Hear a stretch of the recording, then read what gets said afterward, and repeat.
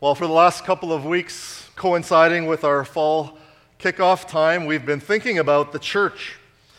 And we've been thinking about the church from the perspective of the very first church in the book of Acts. And we've noted from Acts the character of the church, the essential character of the church, which was the oneness, the unity that they enjoyed. And we've talked about the activity of the church, and we noticed there that they were busy with the activity of praying, of baptisms. There was lots of mutual encouragement that was going on. There was preaching and teaching. All those things were part of the activity of the church. And last week, we noted that the early church was described in this interesting way of having the grace of God upon them. And that supernatural grace, which came down from above, became obvious in some of the things that they were doing and some of what they were about came through in their generosity and through their service and through their striving to renounce ungodliness and worldly passions. Those are evidences of God's grace being upon the church. And so we're aiming to cultivate all those things here at Wetaskiwin Mission Church, frankly, because we all want God's grace to be upon us. And so we've learned lessons about the church from the history of the very first church, but I want us to move ahead in history a little bit today by having us think about lessons from not only the first church, but from the developing church. The fact that the church that formed in Jerusalem and around Jerusalem around mid-30s AD, and that churches still exist today all over the world means that somehow the concept of church has survived through almost 2,000 years of history. And indeed, a lot has happened in those years. Lots of ups, lots of downs, there's been good cycles, there's been not so good cycles, there's been terrible cycles. And churches that have stayed close to the Acts ideal, and churches that have strayed far away from the early church. All those mark the history of the church. The lesson just from that is that we constantly have to be doing exercises like this where we evaluate what we're doing and that we do it against the template of God's Word. The reality is that in a fallen world, there's always a tendency for God's people to drift in their faith and for churches to drift in what they were called to do and who they were called to be. We even admit that in a song. We sometimes sing, "Prone to wander, Lord, I feel it. Prone to leave the God I love." That happens for us, and that can happen to the church. And when that happens, God sometimes has to do something drastic, sometimes something really out there to call them back, to call the church back. It happened right through biblical history, these different calls for people to come back to, sometimes it's called just you come back to your first love. And you just need to think of God's chosen people, Israel, for example. God called them out of Egypt. Egypt is really, it's of course a literal place, but it's also a picture of the world and of worldliness. And God called them out of Egypt, out of slavery, yet they fashioned a golden calf and worshiped that instead of their creator and instead of worshiping their rescuer. And the whole story of their 40 years in the desert is a story of God's grace and their disobedience and of God's discipline and calling them back again. Which his discipline was was both severe and gracious. And that brought about repentance and restoration again for a time. But even when God gave them their own land, the promised land, they rebelled and they drifted from God. And so God gave them judges. He gave them a king. He gave them a temple. He was present right there with them, yet they drifted. Eventually, they drifted to such a degree that God drifted them right out of the promised land. The story that Pastor Andrew read from Nehemiah is part of the history when God brought some people back to Jerusalem. It's an account of repentance and reformation, where the people of God were able to be together again and ask for forgiveness and do things the right way again, the way God had laid out for his people to act, which included having access to God's Word and having it read to them and preached to them and explained to them. So that was the Old Testament people of God, God's chosen people, Israel. Once we get to the New Testament, we see that God's clear intention is that his chosen people would be his people not by race, but by faith. The kind of faith that pleases God. It's faith in Jesus that sets people apart to God. And then God gathers all those people who put their faith in him together into the church. And that's what brought us to the book of Acts. That's where the Holy Spirit comes in power, and that's where we have the formation of the church. But God's gathered people of faith are also prone to drift, just like the people of Israel were. The church in Acts is helpful for us in that it shows us what God wants from the church. But even though the church in Acts grew and expanded, and God was adding to their number, they were not perfect. They also drifted. And we can see this through the New Testament letters where Paul is warning churches, where Paul is calling the church back from drifting, from shipwrecking their faith, he calls it sometimes. And we can really see it by the time we get to the book of Revelation. The first part of Acts happens in about 30-ish AD and ends in the early 60s. Revelation is written, now this is my opinion, there's some disagreement among scholars, but I think it's written in about the 90s, mid-90s. By the time we get there, Jesus tells the Apostle John, who is the last remaining of the 12, remember he was the youngest disciple back when they were following Jesus, but now he's older. This is in the 90s now. He's the last remaining disciple, and Jesus comes and tells the Apostle John to write to 7 churches, 5 of which he tells that they need to repent or to reform. And so Acts is about the formation of the church. The beginning of Revelation is a call for reformation of the church. And all of that serves as a warning for the present-day church as well. These were local churches. We are a local church, and this warning in Scripture is there for us as well. And so I want to look at Revelation 2 and 3 very briefly today, but I also want to transport us back 5 centuries from now to look at a church reformation. The turning point which happened exactly about 500 years ago, almost 500 years ago, on October 31st, 1517 in Germany. And I want to give attention to the events around that time, not just for the sake of history, but because of what it means for the church today and the lessons that we can learn from what happened way back then. What happened back then is actually not just history. It is something that is relevant. It is something that is actually still going on. It's reformation that has to keep on happening. And so today we're going to look at what happened in church history and how it affects us today. But for the next 5 Sundays, the 5 Sundays in October, leading to the 31st of October, we're going to look at 5 short statements that encapsulate what the Reformers emphasized back in the 1400s and 1500s. In Latin, they are sola scriptura, which means the scriptures alone, sola gratia, which means grace alone, sola fide, faith alone, sola Christus, Christ alone, and sola Deo gloria, the glory of God alone. The Reformation brought correction to the church. It sought to get the church back to what it's supposed to be. It sought to place ultimate authority in God's word alone by saying that salvation comes by grace alone, through faith alone, in Christ alone, to the glory of God alone. And so that's where we're going to go for the next little while, Lord willing. We'll explain the burden of the Reformation from the Bible. There's a saying that goes like this. It says, you can't know where you're going until you know where you came from. And that saying goes for the church as well. So let's go back to the book of Revelation first. Revelation, of course, is the last book of the Bible. And we can already learn a few lessons from this initial call to reformation. We should take note of these lessons, number 1, because they're in the Bible, and number 2, because the call comes from the Lord Jesus himself, the head of the church. And so there's a certain power, of course, that's evident when the head of the church calls the church to repentance and reformation.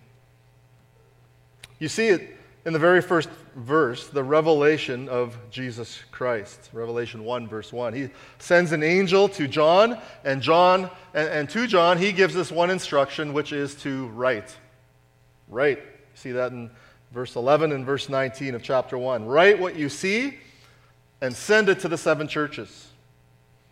So here we are, sometime in the 90s AD. These churches had been in existence for, we could say, maybe a generation or so. And Jesus tells John to send them letters. The churches are basically listed in a certain order, and it's the same order as the postal route in that day. And so a courier would go around and deliver these letters to all the churches in what would be the normal postal route.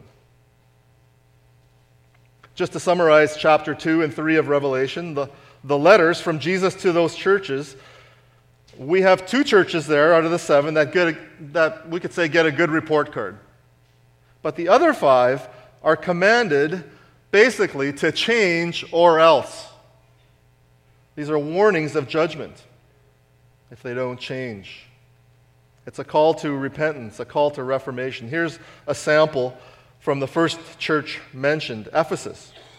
That name might ring a bell. Paul wrote a letter called Ephesians, written to that church around 60 AD, but only 30 years later, here we are, and they receive here a call to change, a call to repent. Here it is, Revelation 2, verse 5. Remember, therefore, from where you have fallen. Repent and do the works you did at first. If not, this is Jesus talking here, if not, I will come to you and remove your lampstand from its place unless you repent. That's just a sample of the warning that shows up in all 5 of these letters to those churches. Now, I don't think the people who designed and decorated our church building put the lampstand in our foyer for that purpose, but it might be good to think of this warning here, lest our church deviate from our calling. Here's a warning that Jesus might remove our lampstand if we stray from doing what we're called to do. We want that lampstand to be there to shine the light of the gospel. We want to be a lampstand to our world and to our community for what's good. So when we stray, we need to be quick to repent, lest God take away our lampstand. When you think about these warnings in Revelation, we might be shocked that this church, or these churches, would stray so soon and so quickly. How could that happen? Think about the church of Ephesus. They just received an amazing letter from the Apostle Paul, of all people, yet here they are. They had abandoned their first love, it says. They've abandoned the love for Jesus Christ. And just by way of summary again, the thing about all these churches is that they began to decline doctrinally and morally by succumbing to all kinds of worldliness and immorality.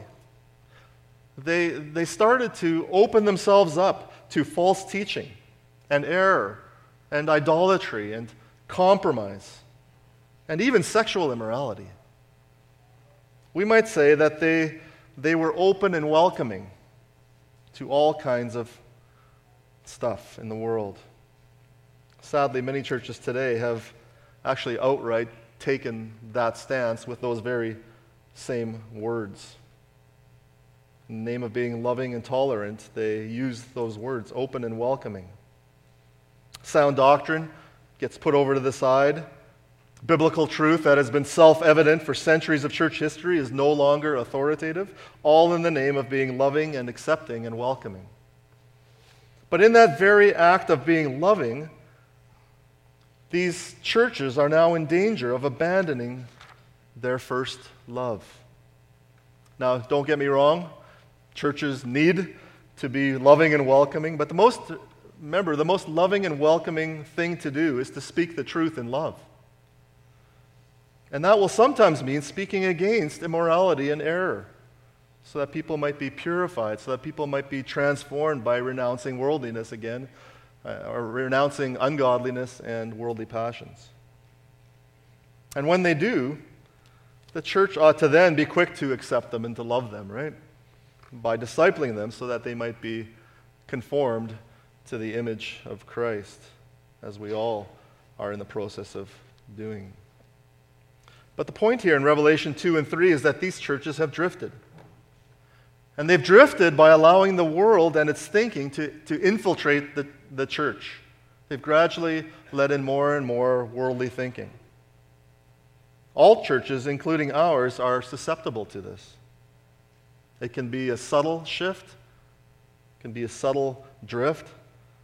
And so we have to constantly evaluate and measure ourselves against the truths of God's Word and take warnings from churches like this and apply them to ourselves and ask ourselves those questions by which we can measure our church.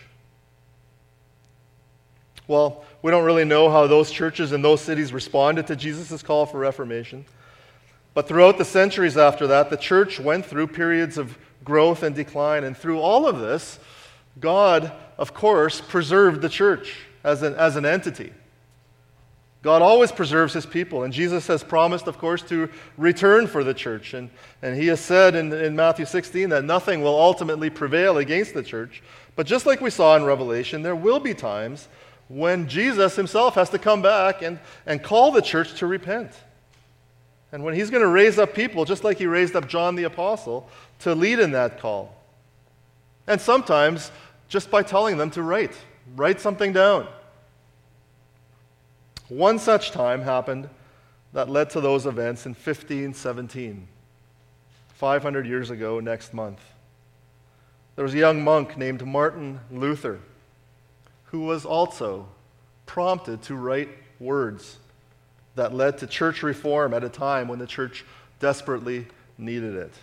So here's just a quick summary of Luther's life. He was born in 1483 in Germany.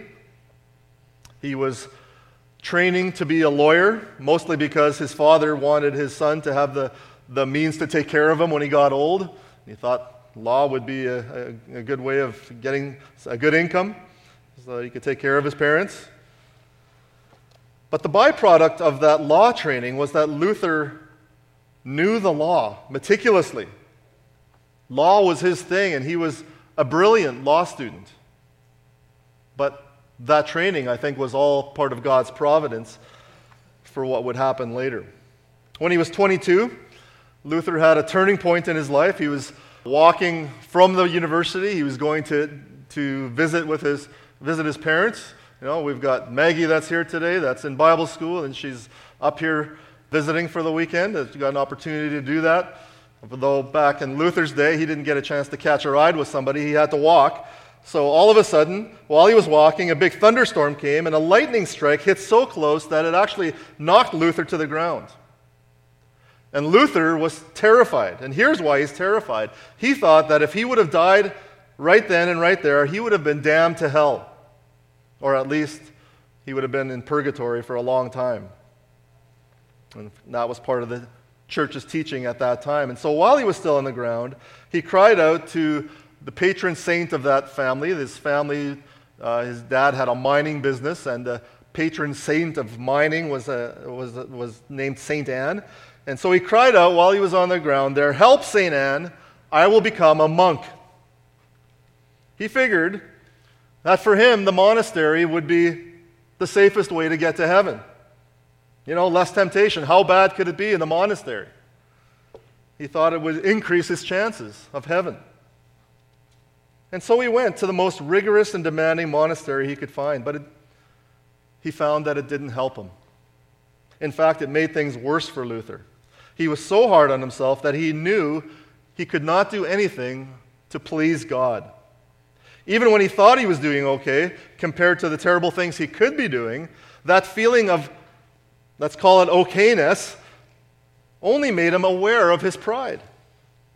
He actually drove the leaders of the monastery crazy because while everyone else would maybe spend a minute or two in confessional, you know, maybe they'd ask for forgiveness for that extra piece of bread they took from Brother Leo or whatever it is, Luther would be there for half an hour, for 45 minutes, sometimes even an hour, asking forgiveness for every possible sinful thought so that he would not face God's judgment.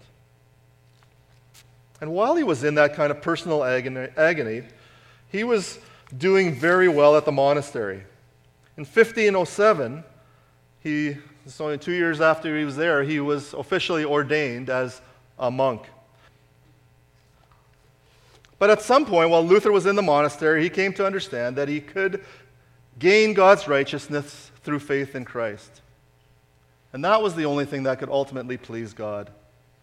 And he came to that realization through a verse in Romans 1:17 where it says that the just shall live by faith and not through the works of the law.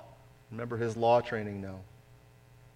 Of that massive discovery, Luther wrote, "Thereupon I felt myself to be reborn and to have gone through open doors into paradise. The whole of Scripture took on a whole new meaning, and whereas before the righteousness of God had filled me with hate, now it became to me inexpressibly sweet in greater love." It says, this passage of Paul became to me a gate to heaven. He finally figured out he was right in knowing that he could not please God. But now he knew that he could please God through faith in another, not through faith in his own works, but through faith in Christ.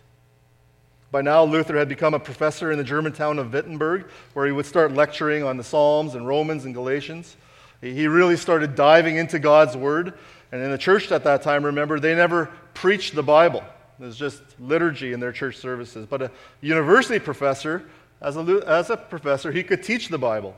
And so while he was in Wittenberg, he started to notice a huge disconnect between what the Bible taught and the prevailing church doctrine. And on top of that, he saw financial corruption in the church that preyed upon the common people being fed errant teachings of the church, mainly to do with purgatory and being able to buy indulgences to buy off some time in purgatory, but also other things. All of that led to October 31st, 1517. It was on that day that Luther nailed a paper to the castle church in Wittenberg called the 95 Theses. 95 items, basically, of dispute with the doctrines of the church. And what he was doing was really just intending to start a debate with other scholars on those areas of contention. People would do that kind of thing all the time. It was kind of like an academic bulletin board to start scholarly discussions. Luther had no intention of being divisive, and he definitely had no intention of splitting from the Church of Rome. But someone, and no one knows who, took that parchment, I guess, and had it translated from Latin into German, and then had it distributed all over the place. Well, in God's providence, that was the spark that began the Protestant Reformation. If you're interested in what was in those 95 Theses, the magazine that's on our information table, Table Talk, a devotional magazine, there's a few of them left, I think, over there, but they go through and they have an article there on what all those 95 were. But that launched Luther into, at first, a life of controversy where he was brought to task by the church leaders and eventually got to the point where he was excommunicated from the Church of Rome. But it was while he was at one of those inquiries where they were asking him to recant, where he is reported to have said his famous words, "My conscience is captive to the word of God. Thus I cannot and will not recant, because acting against one's conscience is neither safe nor sound. Here I stand, I can do no other. God help me, amen." And he refused to recant what he had written. Well, that's a very brief summary of Luther's life. He went on to write and to teach. There's much about Luther, we have to say, of course, that's not exemplary, especially later in his life. But Luther's one act, exactly 500 years ago, was the spark that ignited a wholesale reformation of the church. There were people that started Reform before Luther, names like John Huss and John Wycliffe, names that you might be familiar with. And there were people who came after Luther, like Calvin and Melanchthon and Zwingli and Tyndale, Latimer, and Ridley, who were, of course, martyred, and Lady Jane Grey, Thomas Cranmer, others. And we all stand in the wake of that. So like I said, for the next 5 weeks coming up, we're going to look at those teachings from God's Word that were brought into prominence by the Reformation. But I just wanted to close quickly here with just a list of things that fueled the Reformation 500 years ago. And we'll see that these are the things that we need to emphasize even now. only to point out that what happened then still matters for us now. Number one, the Reformation was fueled by an understanding of God's holiness and man's sin. And we need to understand this too. For Luther, like I said, at first it made him hate God because he thought that God would never accept him. And he was right, to some degree, without Christ. In our world, it's the opposite problem. Our selfie culture thinks too highly of ourselves and not highly enough of the work of God. We think God is too loving to condemn sin, and that He accepts us just as we are, even if we stay just as we are.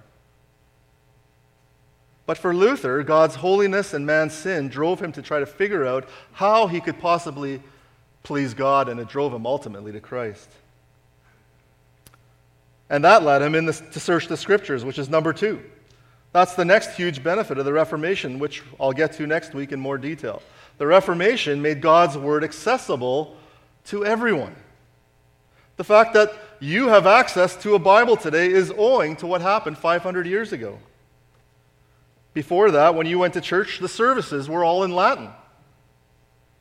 The common person couldn't even understand them. They couldn't understand anything, never mind to check to see if what the priest said was true or to hear any kind of explanation of the meaning of any passage. In God's providence again, the printing press was discovered right around that same time too, and people could see and study God's Word for themselves. Well, today, we actually again have the opposite thing. We have an over-accessibility to God's Word, and yet I fear that we don't know God's Word, not because it's not acceptable or accessible, but because of willful neglect. The stats that are out there on biblical illiteracy are astounding, considering what we have access to. And so we need to recover a love for the Bible.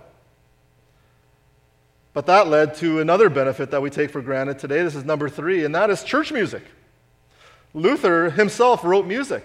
You might be familiar with the hymn, "A Mighty Fortress is Our God," and that was just one example. But there was a reform of worship services. One article said, quote, "Prevailing practice excluded the people. They were passive spectators in a rite the clergy said in Latin. But as the Reformed congregations met for worship, out went Latin services, altars, vestments, etc., and in came a simple service based on preaching, Bible study, prayers, and metrical psalms sung to common tunes. The people were no longer passive spectators, but were actively encouraged to sing God's praise as part of their worship." End quote. Well, we need to hear that today. Again, we're tempted to go the opposite end with the same results. We have music, but at times the music is in the front and the people are passive spectators. We need to structure our music and our services so that we, in the words of Ephesians 5, sing to one another with psalms, hymns, and spiritual songs, making melody with our hearts to the Lord. Number four, quick one. Andrew and I are particularly thankful for Luther and the Reformation because we got to get married. The idea of a pastor being married and having children was foreign to Luther's time. So that's a good thing. I just throw that in there. But the biggest benefit of the Reformation is that it marked a recovery of the gospel itself. It was the good news that God sent His Son, our Lord Jesus Christ, who came to save sinners, that is the biggest takeaway of the Reformation. The Reformation of the church was not something new and novel. It was an effort to call the church back to its first love, a love for the Lord Jesus Christ. The same issue in Revelation over time became the same issue in the Reformation. And it's always in danger of becoming the same issue all the time. When the Word of God was opened up to the church, it was like good tidings of great joy had come back to the church. And we desperately need to keep hearing those glad tidings in our day. The church needs to proclaim it. The world needs to hear it. We can't ever get to the point where we assume the gospel. Even in our century, there have been examples of churches that if the church in one generation assumes the gospel, it's almost inevitable that the church in the next generation loses the gospel. Catch that? One church, one generation will faithfully preach the gospel. The next generation will just sort of assume the gospel, not mention it anymore. Well, what they found is that in the next generation they lose the gospel. This has already happened in some Protestant wings of the churches. And even in evangelical churches, we've started to see this. The African American preacher John Perkins has said, there's something wrong at the root of evangelicalism. I believe we have lost the gospel, God's reconciling power, which is unique to Christianity, and have substituted church growth. We have learned how to reproduce the church without the message. Did you catch that? He says, we have learned to reproduce the church without the message. Again, the ancient danger from way back in Revelation is always lurking. So, as Wetaskiwin Mission Church, we want to keep proclaiming and living the gospel, and to do it with clarity and with boldness. We want the church to have the kind of life and vibrancy that is fueled by God exalting, Christ-centered, Holy Spirit-empowered life. 1 Peter 2:9 encapsulates our aim. We want to proclaim the excellencies of Him who has called us out of darkness and into His marvelous light. We want to proclaim His excellencies. May the Lord help us with that task. Let's bow together in prayer. Our Father, we are once again, as we have been throughout the last number of weeks, thankful for this thing that you have created called the church. With you as its head, with Christ as its head, and with the Word as its authority. May we never forget even those basic things. As we saw, even those things that became blurred in different periods of history. Lord, we thank you that Jesus said, I will build my church, and that the gates of hell will not prevail against it. We're here today as people who are grateful for the church. We're grateful for the gospel. And may that gospel, these good tidings of great joy that are for all people, may those tidings continue to be the source of our joy. And may they be the content of our proclamation. For we pray these things in the name of Jesus. Amen.